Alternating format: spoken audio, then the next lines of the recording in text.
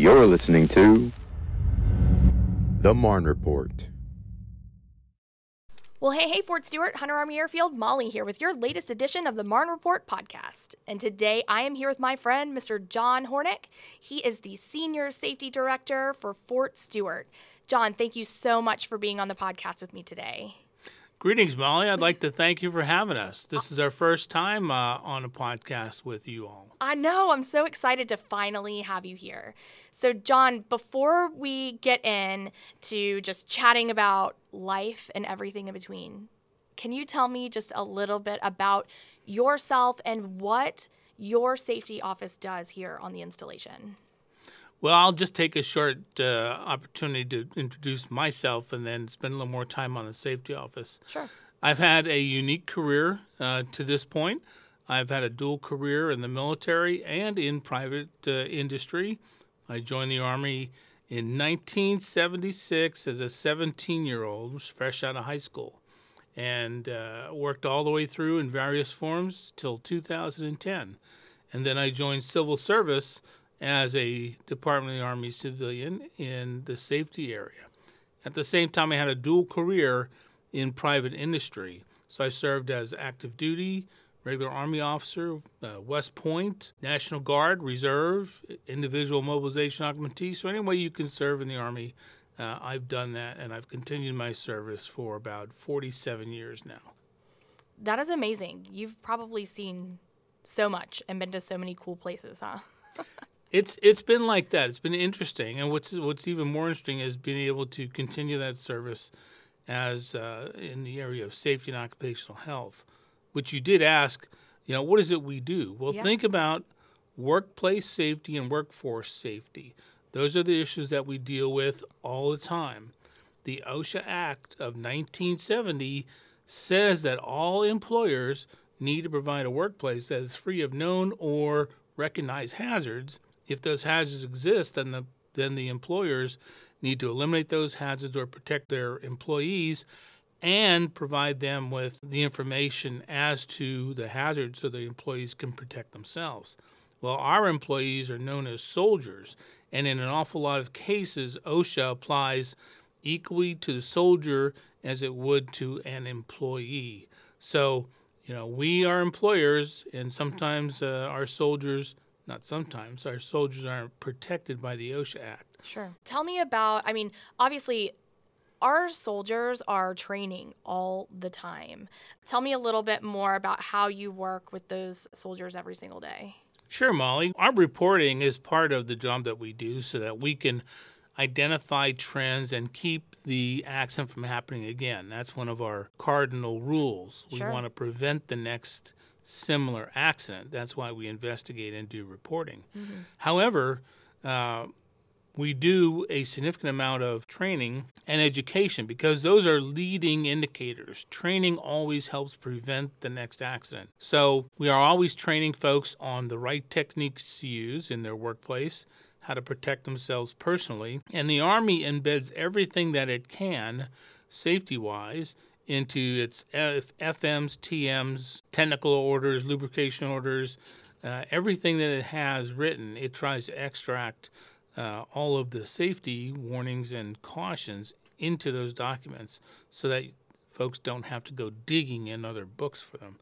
We teach an additional duty safety officer or unit safety officer course, and we'll go down to any workplace and give any other kind of inspection, assessment, or education opportunity to our soldiers. Well, that's really great. I think that a lot of people probably don't think about the fact that there is an office just like yours on an installation that is really that very important added layer to help keep our soldiers safe while, they're training, just really in their day-to-day lives. And I know that also trickles down to the DoD civilians and to the family members on the installation as well, because I know there's a garrison safety office as well that you guys work hand in hand with.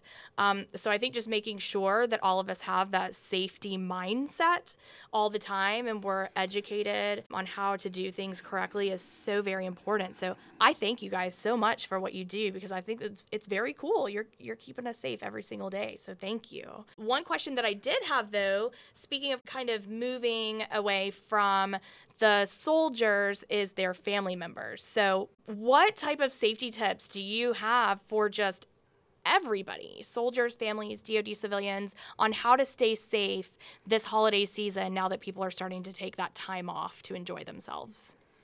Well, what's really important to recognize with the holiday season is that there are several major risks that folks take during this time of the year. One of them is travel. All right, so a lot of folks are going to go to back home. Sunny Fort Stewart, Georgia, does not have any worries about ice or snow 365 days out of the year. However, if I'm a soldier from New York or Massachusetts or Montana and I'm going back for the holidays, then I'm going to encounter snow and ice. Sure. If you're going to drive, you have that long drive ahead. So a lot of folks put themselves at risk, or the risk is involved when you have to travel that 6 to 10 to 14 hours to get back home. So that's something we want to always plan for. Make sure your car's in good repair. Don't drive fatigued. Have a co-driver if you can. And be mindful of snow and ice once you start to encounter them geographically. Again, I love Fort Stewart. No snow, no ice, and that's why I'm here. No kidding. What about folks that are staying here? Lots of cooking is going to be happening, lots of parties. Molly, you're absolutely right. Most folks are going to be doing a lot of cooking, maybe more than they've done in a while. They'll be preparing different dishes that have different ingredients. They might be using some hot oils. They may be doing all kinds of preparation that they haven't done in a while. We have an interesting incidence of kitchen fires where folks have left pots containing oil on burners and they catch fire, and we have a localized fire in kitchens. It's always a concern when we have a very intensive cooking season like we do with the holidays. Can we talk a little bit about fireworks safety? New Year's is coming up as well, which means people are going to be out, maybe shooting off some fireworks with sparklers with their kids. Can you give me some good fireworks safety tips? Sure, Molly, absolutely. As a matter of fact, I'll expand that a little bit and include firearms and fireworks when we look at things with very good point. With gunpowder, percussions, or things that go boom. Our biggest worrier, we observe. This is actual statistics, actual events and incidents. During the holidays, we see a rise in incidents with firearms and fireworks where folks are severely injured. And one of the most common elements with that is the use of alcohol. So we have folks who are drinking, and there's nothing wrong with alcohol. However, it does impair your judgment, and if you take it to excess, it will degrade your inhibitions, and you'll do things you ordinarily would judge not appropriate. So we don't mix alcohol and firearms. Some folks may get a firearm for Christmas, and they want to show their friends, hey, look what I just got at a party where there's beer and alcohol being served. And it's just not appropriate. It's not the time or place for that. So leave your weapons stored and locked up when there's alcohol present. Same thing with New Year's. Everybody wants to bring in the New Year's with a bang. But we certainly don't want to have that bang occur in your hand and have you lose a finger or have another problem. We see issues with folks being injured by fireworks all the time. We've just had some folks recently burned with fireworks over the summertime, and the propellants burn hot. The materials in fireworks, can be in the thousands of degrees with the burning metal fireworks. So you can get severely injured if you're not sure about what you're doing. And I've seen all kinds of reports, and I've read reports, and I've seen people actually do things with sparklers or do things with the Roman candles that just defy logic. Roman candle wars, it's just my gosh. shooting them at each other. It's surprising, but not surprising when the alcohol gets flowing and people start really trying to have a good time and go outside the bounds of safe behavior. Sure. So what I am gathering from all of this is just please, if you're going to drink responsibly. Please do not handle fireworks or firearms if you have overindulged. Just use your common sense, practice using precaution. And I think we should be okay with that, right? Same goes in the kitchen. Well, John, these have been some awesome tips. Is there anything else that you would like to add? Sure. What's interesting about, our office and our work is we deal with folks on duty, and we try to help them off duty. On duty, we have a lot of supervision. We have a lot of leadership present. The challenge for everyone is to continue to be safe off duty. Mm-hmm. And when it comes to off duty safety, you have to get in the head of the soldier off duty. They have to understand it's their risk decisions. They have to think and protect themselves.